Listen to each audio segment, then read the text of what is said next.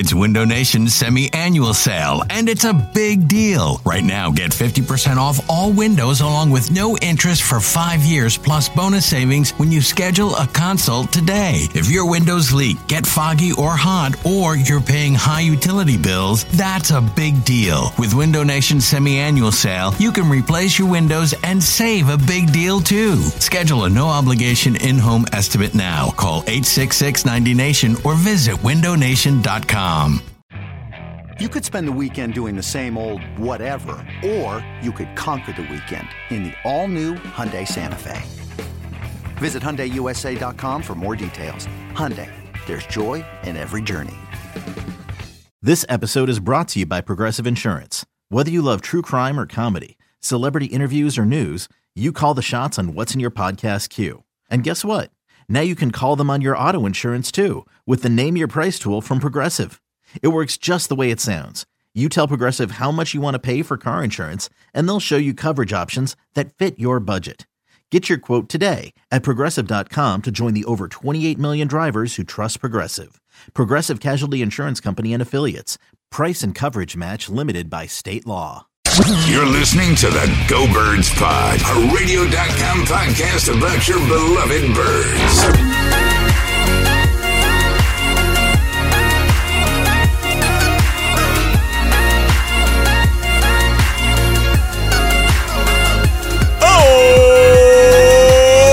What's going on, Philadelphia? Oh my God, we can actually start talking about real football. I never thought this day would come. We hope you're excited.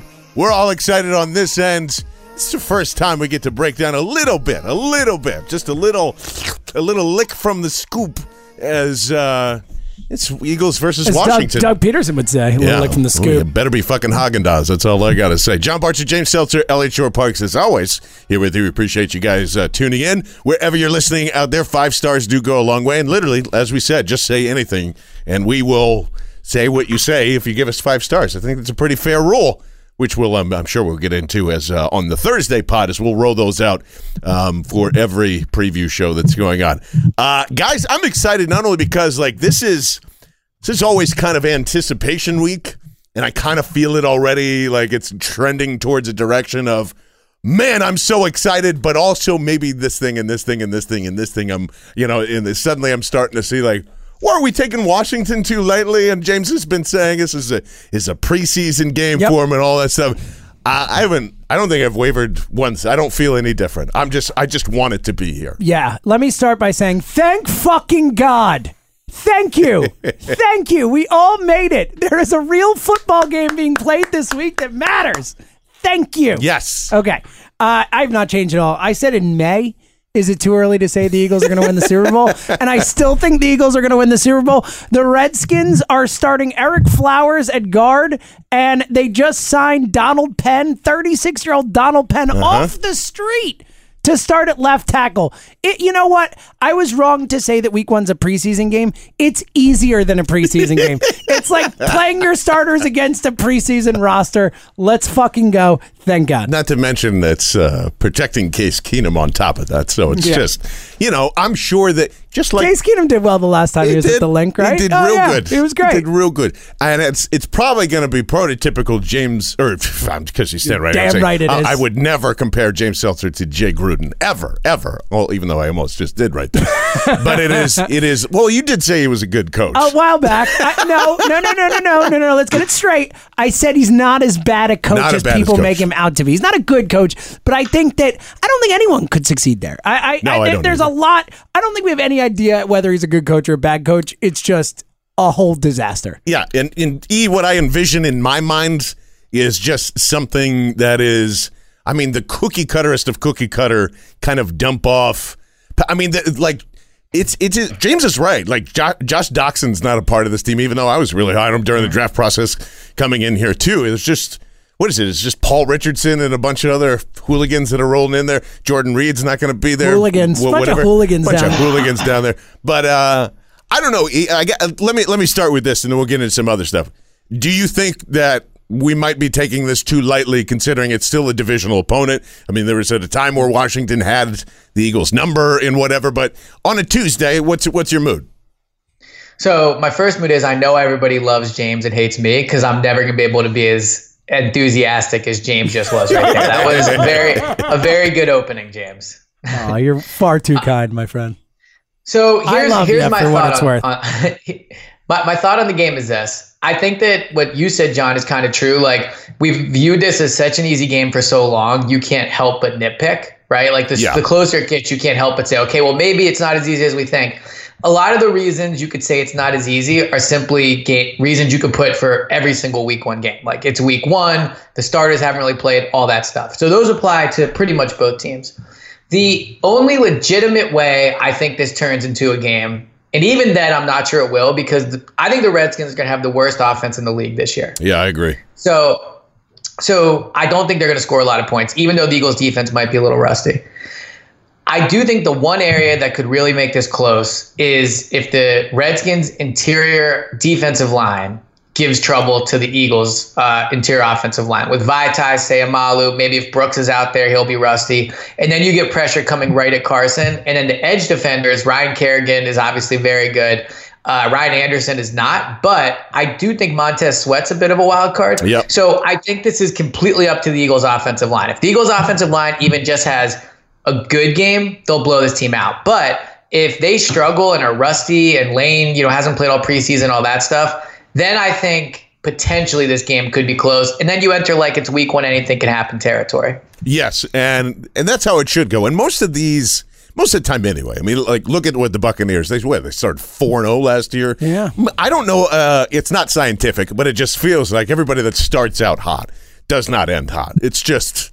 I would love to see teams that start out, 3-1 or 4-0, who clearly going into the season didn't have the fanfare and didn't have like this roster set, usually end up kind of teetering off here. That's Washington to me. Washington's the new Tampa, or maybe they're on the same level. We don't know what Bruce is going to do down there. Tampa Bay is way better than Washington. In terms of talent, way better than Washington. Way better. Yes. And they were last year too. Wait, can I also say this? That I disagree that we can say pretty definitively Jerry Gruden is not a good head coach. Like, I don't think it has to do with him being in Washington. Well, I said that like 2 years ago or so, when it was kind of still unsure. Yeah, but still. Yeah, I think he's not a good coach, but I think there are worse coaches out there. Certainly.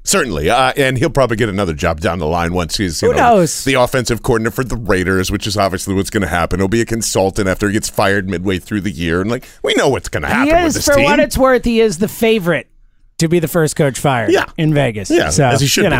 And it's really not anything to do with him. I mean, the ownership's already told him, see ya. So, the ownership just neuters him. I mean, who knows what he can't, he has no control over this team whatsoever. He'll say something and then, not true. And that's kind of why I feel even more confident, because this is the other thing I always think of. Yes, and just like you were saying, like Montez Sweat still, I love that guy. I'm pissed that he's in Washington.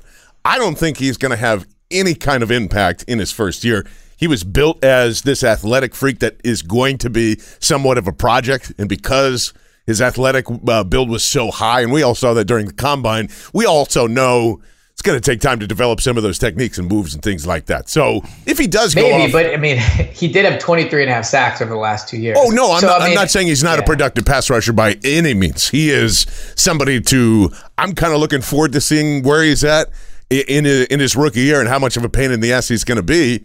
But again, it's Jason Peters, it's Lane Johnson. It's not Lane Johnson coming off of an injury, even though, I know Kerrigan always gives this team fits, kind of feels really good going into the season. But here's the bigger picture. If we know that Jay Gruden's getting fired, and the players know that, and from everything we've taken from Zach Brown this year, just how that locker room operates anyway, who's going to listen to Jay Gruden? Who's going to hey guys, step it up. Okay, fuck you. You're not going to be here in 6 weeks.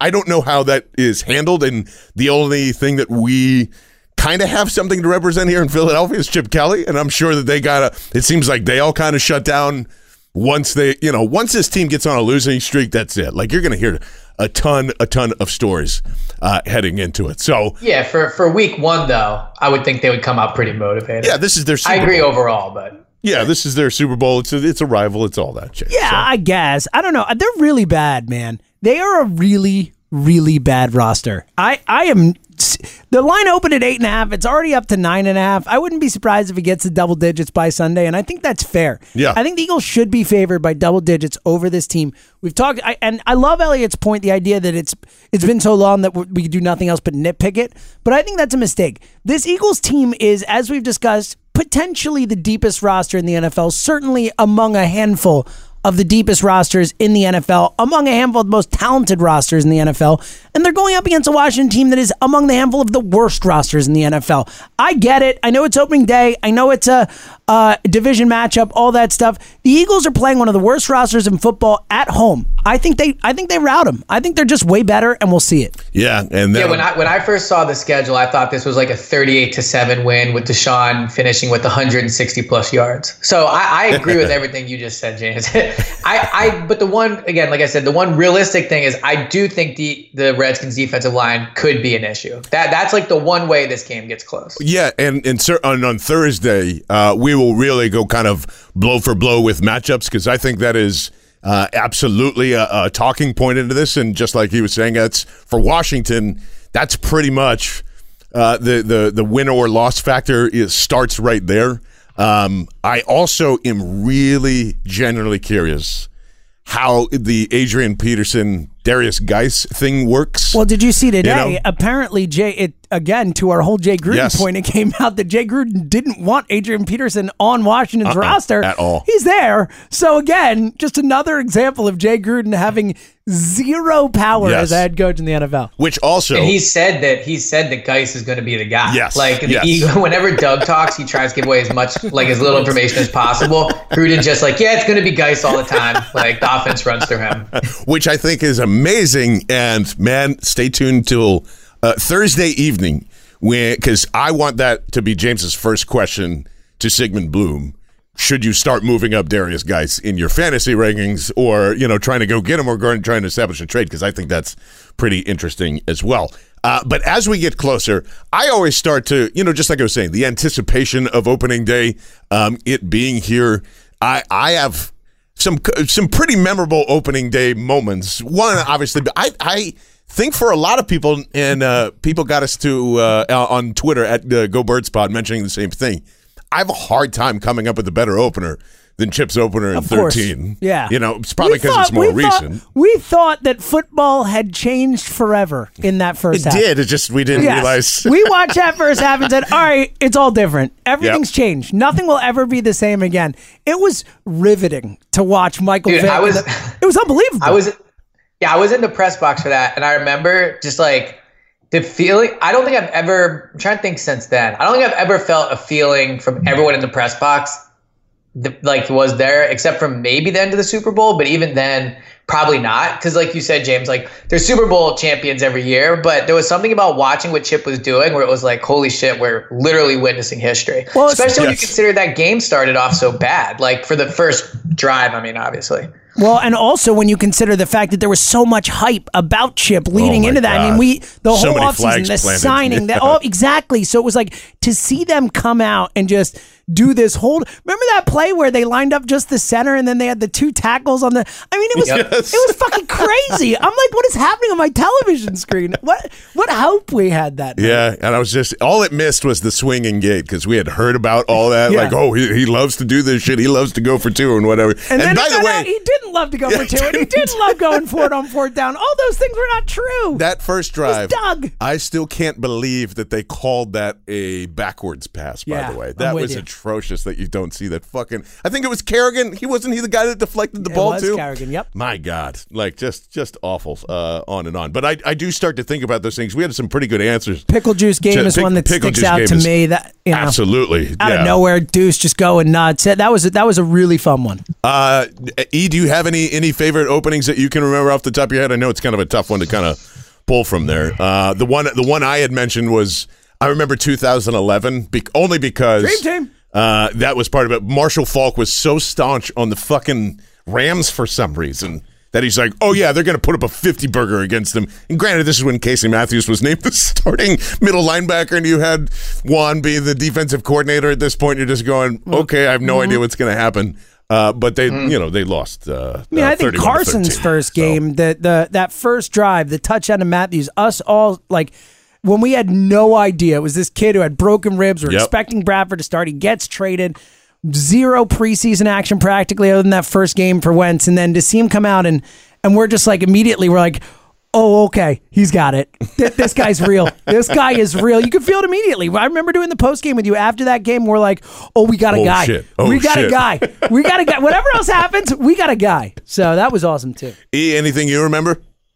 That was the one I was going to say. But the other one, actually, remember when the Eagles played the Falcons in Atlanta? It was 2015. I was so sure they were going to win that game. I was so sure. I was positive as well. Yep. The ESPN ads leading up to it were really cool. Like everyone was hyped for Chip. And then we're like, holy shit, he's actually Sam Bradford. And that's basically what happened that night. It's exactly what we felt. You're so right, man. That was it. Holy shit, he's actually Sam Bradford. Yeah, I think I started grabbing for straws at that point right after that. And I think I convinced myself because there was on a screen pass, I think it was a Darren Sproles for a touchdown, or maybe it was Ryan Matthews.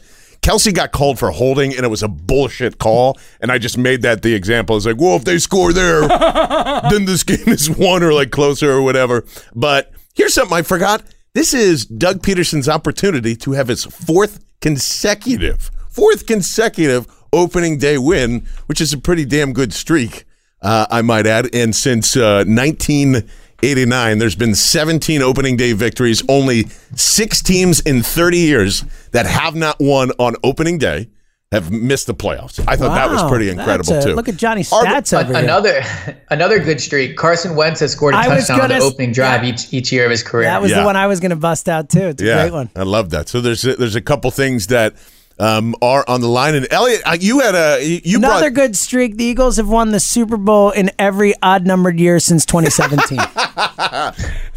Things are starting to line up, boys. You brought this up, though, and I thought it was a pretty fascinating question because it's all about this. We have expectations once again where this is a Super Bowl team. We all feel that. We've done that before many times in this city. What was proposed in the media room again? Remind me. Yeah, so it was Zach Berman of The Athletic was basically saying, like, how many times has this team gone into a season with big expectations and met them? Basically saying, like, it seems like every year the Eagles are really good, it comes out of nowhere, and every year they have a disappointing year, it's when we're all like Super Bowl, and then they don't accomplish it. And I thought it was an interesting point. He was talking about since 2004, obviously last time they were in the Super Bowl before Nick Foles. And I was trying to think, and he's kind of right. I mean, off the top of your head, can you guys think of a time where this team had big expectations going into the year and either met or exceeded those expectations? If you're including 2004, yeah, I mean, no, you're not. Except for that. Yeah. I mean, when you talk about the level of expectations, I think Chip's first year making the playoffs, that was the high hope expectations that year. So I do think that in that sense, but in terms of like grandiose Super Bowl type expectations, no. I mean, you think about Arizona that year, they almost went. That was kind of out of nowhere, the last year of the McNabb-Reed thing. You think about, obviously, 2017, more or less out of nowhere. It's a great question. I honestly can't think of a year over that stretch of time. But I could definitely think of years the opposite. Dream Team, a perfect example. Yeah. Last year where they did end up almost getting the NFC Championship game, but it still felt like a disappointment most of the time along the way. It's a really fascinating question. I would honestly... I went back and I looked. Yeah. Sorry, go ahead, John. No, I was just going to say, I honestly believe 2017, those expectations were met in terms of like what we expected as a fan base. We wanted to make sure that Carson Wentz was going to take it to this next level, and we didn't know what that next level was, so maybe that's kind of a cop-out from the answer itself, but oh man, if Fritz left his freaking Google chat open, which is what that noise was, I'm going to fucking kill him. Who else would it be? Because this is going to go, oh my God, Fritz, come on, buddy. Jack has this thing of leaving everything open always. I open his Twitter account more than you can imagine anything else. That's all the guy does. He has real issues closing things. Yeah, so I'll put Elliot down. I'll just put him back up when it's time for him to speak again. But I think 2017, Could Fritz, I'm going to kill him. Close the Google thing, or I can't because I need his password to get in. So way to go, Fritz. 2017 for me, I think is a met expectation. We knew what Carson Wentz was. Hopefully, and now this is the thing, kind of judging moving forward, which is where our expectations are now. Now we expect him to be, or a lot of people expect him to be in the top 10 easily, and then maybe even top 5 in terms of performance. But 2017 was met for a bunch of different reasons, including him and Doug and a bunch of others of like, hey guys, you need to prove now with Alshon Jeffrey here and now with more weapons and whatever, there can't be really an excuses of not making the playoffs. And then they blew those things out of the water. But I think that fits into that category. But those are the only 2 scenarios I can come up with, E. So first of all, I think the listeners probably really appreciate you can just mute and unmute me whenever you want. So maybe this is just a good way going forward to handle this. But so I went back and I looked at each season. The listeners are just yelling mute right now. So I came up for a couple interesting things. First, so after 2004, so starting with the 2005 season, they've had an over-under heading into the year of 10 or more 4 times. Wow. Which they have this year. It started at 9.5, but I checked a few books and it's up to like 10, 10.5. Yeah, 10.5 most places. Yeah, every time that they've had an over-under over 10, they haven't met it and they've finished with a losing record. Wow. So obviously not great heading into this year. They were 8-6 overall hitting the over in the last 14 seasons. But when you just talk about expectations, I mean, 2011, they're coming off of the Vic year where he took over. And remember, he took over for Kevin Cobb. Yep. They hit the under that year. The following year, they're coming off the Dream Team year. For some reason, they had an over-under of 10 coming off the Dream Team year, and they were 4-12. So that was disappointing. And then obviously last year, they finished with an under. The under was 10.5. So, I mean, like you mentioned 2017, I think that for Carson Wentz, the expectations were met. But heading into that year, I just looked it up. They had 40-1 odds to win the Super Bowl, and they were 16th. This year, they're 5th. So I don't think we've seen expectations for this team since really, I don't even think last year, honestly. Well, maybe last year. But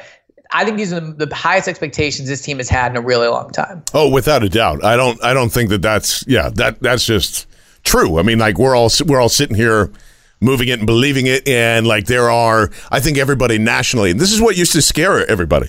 We used to get so scared if they got national attention, which is why we're always going to at the words dream team and like all of that. Like 2011 and 12 were perfect examples of it. But I think when those expectations are around, we usually tend to turn a blind eye towards everything. I mean, that's just true of fandom in general. Like we never want to hear about the bad stuff. I'm sure that there are things that we are overlooking kind of right now. I even thought it was an interesting answer from Doug Peterson even today on the morning show. And I don't know if you guys got a chance to kind of, listen to this morning, but it was Angelo asking Doug like, hey, what's your biggest worry heading into the season? And here was his answer. Biggest concern, we have had some injury, particularly on the defensive side, and I think looking back, looking ahead, whatever, guys like Fletcher Cox, Nigel Bradham, Darby's been working, Rodney McLeod's working back into practice, just making sure those guys are 100% ready to go, and just kind of, I'm excited for them because they are back on our team. They're back practicing and all that. But there's just a little, I guess, a level of concern that I want them to play well. I want them to not feel any. They don't have to feel any anxiety. They don't have to. They're 100%. They're ready to go. But at the same time, just seeing them back out there will kind of ease a lot of that tension. Yeah, and Rodney was on with you guys earlier this afternoon, James, and he was just kind of expressing like, yeah, I needed to get through Baltimore for all those real fears of like, am I going to re-injure myself and things like that. Doug's expressed that now. Is that something that we're overlooking? Because Doug is saying, hey, the injuries on defense, I mean, I'm not saying it's the biggest deal in the world, but a lot of these guys are banged up, and we want to make sure that they feel comfortable out there, come on Sunday. Yeah, I think it's something. Look, you and Elliot have brought it up more than most, so I don't know if on this pod per se we're ignoring it, but look, it's a tough spot when you're Doug Peterson and you feel really good about your club, and you're asked what are you worried about. So I don't know, people getting hurt. Yeah, I think that's a pretty standard thing to say. Yeah. Personally, I'm not as worried about it as you guys have been, but I definitely think it's something. Look, again, as we discussed, this is a Super Bowl talented type of roster. This is a roster that has the ability, heading into the season, so many things can change, but heading into the season, you look at the NFL, you look at the landscape, this is one of the better rosters in the NFL. They are a Super Bowl caliber type of roster. So I think when you start to look for issues, you're going to find them. And I think that when you find an issue like this, I think this is one that does stand out. The idea that injuries on defense, we saw how much it affected them last year. They almost didn't make the playoffs because of the injuries in the secondary. Right. Brandon Graham wasn't really right until the end of the season. So I think it's something worth mentioning. I'm not super worried about it. I don't think Doug is super worried about it either. I think that was just the answer to the question that Angelo asked that made the most sense. But I think we probably have underrated it to a certain point. Yeah, and I mean, there's going to be, to James's point, I guess, like, was he going to come out and say, like, God, I'm not really sure about that left tackle spot? We look like shit, guys. Like shit in practice. But I still think... Go ahead, Sorry. The reason I would think he might be... I agree with you. Like, he has to say something. It's a tough spot, and this is a good way to say nothing while saying something. But just from talking to him multiple times this offseason and last year when we would get to talk to him, I do think they legitimately realize how much having a bad training camp impacted their season. So I think there's a chance that he actually is semi-concerned about this because, as we talked about on the pod, when you look at the guys that missed training camp last year, none of them except maybe Alshon had good years. And even Alshon's year, and I'm not just saying this as a hater, I mean, he was great towards the end of the year, but he was, pretty slow there to start because the whole offense was struggling. Right. So, if you subscribe to the idea that missing training camp will really impact your year, if I told you Fletcher Cox, Derek Barnett, Nigel Bradham, Ronald Darby, all these guys are going to have down years or not the year you would expect out of them, then I think that does severely impact what you expect from this team. I mean, I think the offense could be really good, and maybe they're just so good it doesn't matter what the defense does. There's a possibility that happens. But at some point, I mean, the offense wasn't great last year, and you have to get stops. I mean, we saw last year the defense giving up 3 4th down conversions against the Titans. So if you subscribe to the idea that injuries matter, I mean, Fletcher Cox is a very important part of this team. And if he doesn't have a good year, that impacts the entire defense. Yeah, and I don't think it's going to – that's why I guess the early part of the schedule is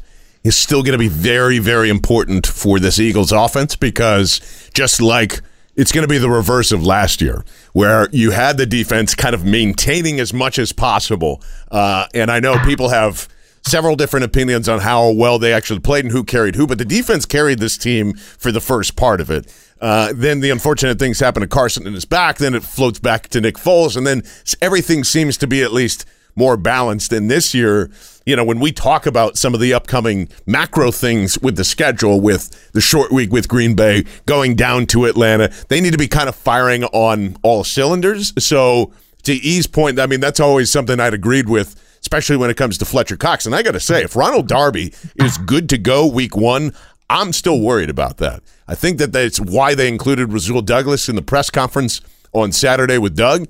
I'm genuinely shocked that Darby's even ready to go. He doesn't really look like he's 100% back at all. That's just an eye test thing. They obviously know more. He knows more. I don't feel like he needs to get out there and rush back, but do you think Ronald Darby is going to be actually good enough in game shape to go here, E? Because I don't believe he is right now. Well, I think us three could go out there and cover the Redskins starting 3 receivers. So I think there's the disrespect to Paul Richardson. Yeah. Yeah, I think there's a pretty good chance he'll look good. If he doesn't, that's obviously a major concern going against what I think are the worst set of 3 receivers in the league. But I agree. Look, when you talk about the fact that not only are these guys all coming back from injury, they're all coming back at the same time. Like Nigel, Fletcher Cox, Ronald Darby, Derek Barnett. That's 4 of your 11 starters on defense that didn't take a single snap together in the regular season. And really, McLeod has been in and out of the lineup as well. Yeah. Sidney's been moving all around. So the defense definitely doesn't have a lot of continuity. I don't think it'll be an issue against Washington. But week 2 at Atlanta on the road in that dome prime time. Like, you need your defense to have a good game. I mean, unless you're going to win that thing, 42-38. But I do think like Ronald Darby could start out slow, which is an issue. Fletcher Cox could start out slow, which is an issue. When I project this Eagles team, and I'm doing my win-loss prediction right now, the only real concern I have with them is the defensive injuries. Yeah, and on top of that, I'll even say, you guys know, I'm the biggest stand in the world. What if Sidney Jones just isn't that good? And then you're kind of put into a position. So all of these are very, very important things, I think, early on to kind of look and notice, because I know I can already feel the tweets the moment that Sidney Jones lets up a big play or a touchdown. Here we go. You guys always said he was going to be great coming out of training camp. He looked good. This is why training camp doesn't mean shit and blah, blah, blah. We don't know. We don't know because Patrick Robinson ended up being one of the best corners in the Super Bowl year. We don't know. No one actually knows what's going to happen. If we knew that, this would not be fun. Football would be predetermined. Like, sorry, all these guys look better in training camp than you guys do, and that's it, and wrap it up and do whatever. But I still think there's a long way to go, not in terms of talent, but just figuring out, all right, who's going to be the guy in the secondary, and then when Mills comes back there, corners. We said it in February and March, and we're still talking about them. Like, I still think that's the biggest circle kind of going on around here. Gentlemen, we did get to the 53. There was some, the roster was solidified.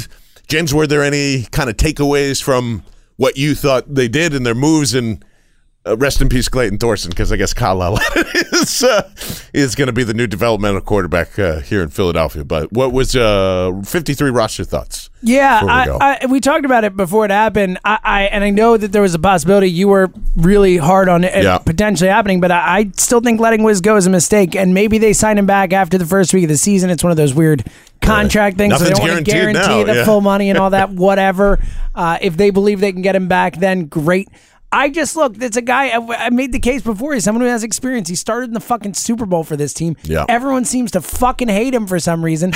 But when he goes out to play, he does a good job at guard, at least to my eyes. So I still think letting Wiz go is a mistake. I don't trust Herbig back there. There's no depth back there comparatively. But, I mean, look, they still have a lot. They still have Big V. I feel good about that from a depth perspective. But I still think letting Wiz go is a mistake. Other than that, I don't really have any issues with the cuts, but for me, letting him go is a mistake. I think this is... James, I agree with you on that, but you know what this reminded me of for some reason? When they cut Alan Barber, I made like a huge deal out of it, and then I ended up just being dead wrong. So I kind of feel like Wiz has that type of potential. I agree with everything you're saying. For sure. But I also just think like a guard, they're like the least important position on the field probably. So I don't know. Here's my theory on it. Even though I felt pretty good about Wiz not being here, I think this is why Howie Roseman's really smart. The 2-week non-guarantee kind of just eliminates, like we said, paying Wiz more than you have to. If Herbig, for some reason, if he flinches or they don't feel as confident over the next couple of weeks, they can easily just go, okay, swap it out. Wiz comes back.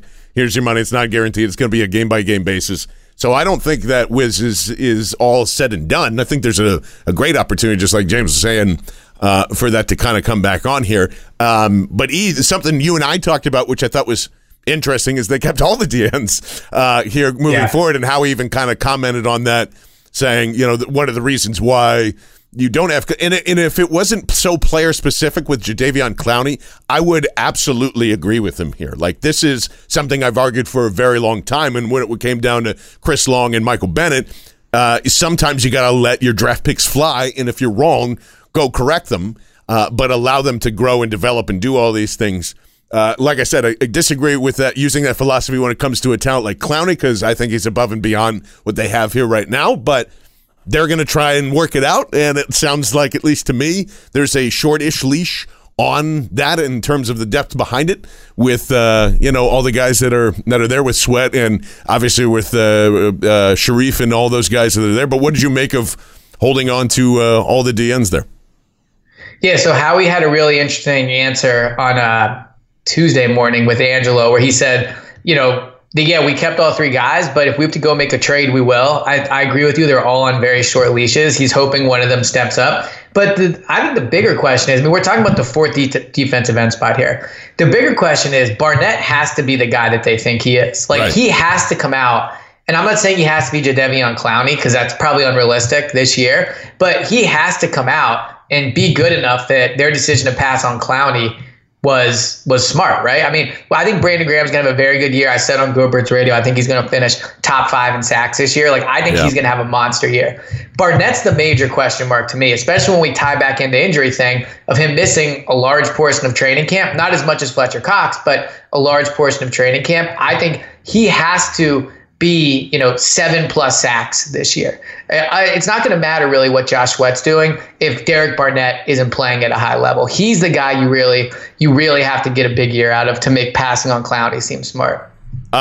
James just showing me, by the way, that I know the Zeke drama's been going on, but what did the tweet say there, James? Adam Schefter, 30 seconds ago, tweets, Agent Rocky Arcano, I'm guessing, is traveling with running back Ezekiel Elliott from Cabo to Dallas per word or ESPN. A source said an agreement between the team and the 2-time NFL rushing champion is quote-unquote very close. Okay, so yeah, I mean, eventually this will end. Eventually this will end. He's always playing. He's going to sign by tomorrow, right? Shout That's out to all the people who had the balls to take Ezekiel Elliott in their fantasy drafts in the first round, like this guy. Yeah. What's up? And because he's going to play on Sunday. In terms of roster construction, by the way, since we're on that anyway, the Dallas Cowboys also made a signing today. What the fuck? Baby. They made La'el Collins the highest paid. Shout out to Throatzilla. Tackle in football. What? Like, I know markets change and whatever. That guy's not a right tackle, okay? Time and time again. The Cowboys have just given everybody in the NFC East that has a good defensive line a free shot at Dak Prescott. That's how I feel about that. Am I misreading this? He is not a good tackle. Like, I never understood why they moved him from guard. I know he's very athletic, but he's just so I don't know. He doesn't look good when he's over there. Shout out to them, I guess. Like, that's another guy that they've made a decision on, and it helps him in cap and whatever for this year. But man, I can't wait to see how this all gets wrapped up between Zeke and Dak and all these guys. So it should be pretty fun to kind of see what's going on there. Any other kind of final thoughts on Eagles roster and what they ended with? The 2 tight end thing I thought was a little bit interesting, but then they have I didn't even know Josh Perkins was eligible for practice squad, to be honest with you. I was surprised that he went back on there. Alex Ellis ends up coming on there. I think that helps them for active days. I don't think they go shopping for another one. Is there anything else on the roster that kind of stuck out to you? So my 2 biggest takeaways were, one, I just think this weekend showed how much smarter and better run the Eagles are than almost every other franchise. Like, Howie didn't claim anybody on waivers. He just picked his best 53 players. There was very little drama with it. There's things you can nitpick, but he didn't have to, go trade 2 1s into 2 like the Texans did for a tackle. He didn't keep 4 quarterbacks like the Raiders did when all those quarterbacks are probably bad. Like, there was just a lot of examples around the league of rosters being mismanaged. And not only did Howie not have to claim anybody, you saw players like Wendell Smallwood get 4 claims put in, right? Like, it just showed how deep this Eagles roster was, how well run they are, and just how Howie is. He's really he's probably the smartest general manager in the league. I'm sure there's other people you can make an argument for, but Howie's definitely up there. So that was my biggest takeaway. Just, when you talk about this year, will they meet expectations? And whenever I kind of go through my win-loss projection and I say, okay, they're hurt on defense, or maybe Carson won't be as good as we think. The Eagles have the best owner, head coach, and not head coach because Belichick's the best head coach, but they have one of the best owners, head coaches, and GMs in the league. And when you have that type of brain trust running it, like, you'll always be a pretty good team. Yes. So that was my biggest takeaway, just how much further ahead the Eagles are than a lot of other teams. I will actually say that I think he's smarter than Bill Belichick. I think he's a better general manager than Bill Belichick. And here's why. Well, I think it's bullshit. That's tough. No, I think it's absolute bullshit that he gets to siphon into his like thin board that everybody talks about. He only keeps whatever it is, 125 players or even less than that, 100 players on though, because he knows if he misses, he can coach up anybody because he is the best coach I've ever seen with my eyes. He is. He's a lunatic. He knows he's a lunatic, and he doesn't give a shit if you're in or out. That has been his philosophy forever. When you get to siphon down and be general manager and coach, it's bullshit. All right, like hold up. There have been other people who've tried it and failed. It's not easy. No, I know. I know it's not. But that's how good of a head coach he is. I think he gets more credit for it. And here's why: he fucks up left and right. But so does every general manager. No, to a point where if anyone else in the world did those moves, and you'd go, God damn, what are you doing? I don't think you could separate the two. I understand what you're saying, but the fact that he does coach up guys and turns Malcolm Butler into a Pro Bowl type, right? But that matters. Specifically, he still saw something in Butler to fit into his system, so I don't think you could separate the two. He's the best GM and the best coach in football. He just is. All right, I just think it's 6 titles. I mean, come on. No, I know, but I'm saying, but it's because of how good of a coach he is. 6 titles. He's filtered it all down. He's just like he's gotten everything he wanted, and he's really good at it on top of all that. So that's I understand what you're saying. I don't think you could separate the two. Just look at all the moves. It's not. If any other general manager in the world made those, they would not. The team would fall apart instantly. And for some reason, it works for him in the system. 6 Super Bowls. I don't know. I know. It sounds like I'm arguing against Sounds the fucking crazy. Rock. It does. He has more Super Bowls than Howie Roseman has playoff wins. Yeah, I know that. I'm just saying the new Howie seems to be a lot smarter. And that's probably my Eagles bias just hanging out in there too. I fucking hate the Patriots, so whatever.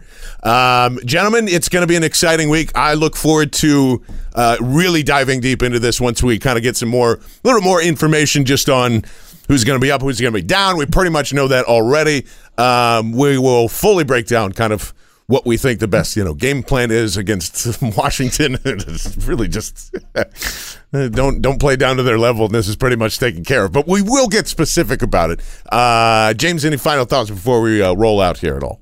Eagles start a Super Bowl run on Sunday.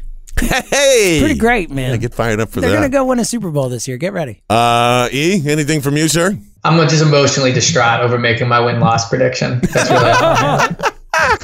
And I worked on it for 2 hours this morning. I'm did still you? not finished. Yeah. We'll look forward to that this week as well. And man, it all comes back. We get to do the NFC least. We get to ring the bell and make some picks. It is football season, everybody, and we look forward to having you on board with us all season long. Of course, I understand that the Pick'em League is full. I can't believe that happened. You guys are insane and crazy. By tomorrow, or there will be a new pin tweet Wednesday morning with a new league and a new ID. We're going to have, and if you're in the other one and want to join the new one, you can. Well, don't be total dicks because, let people that want to get in there. But we'll have 2 winners.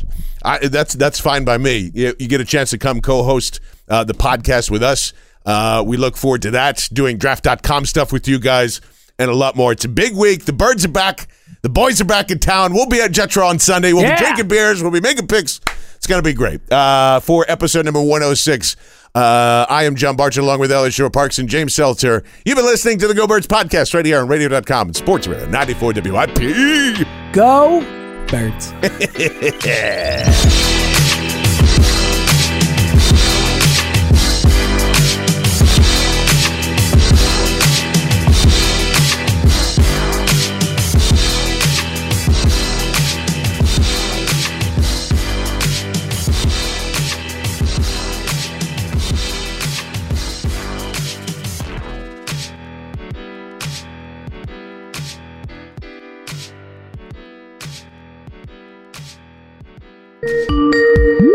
Wow.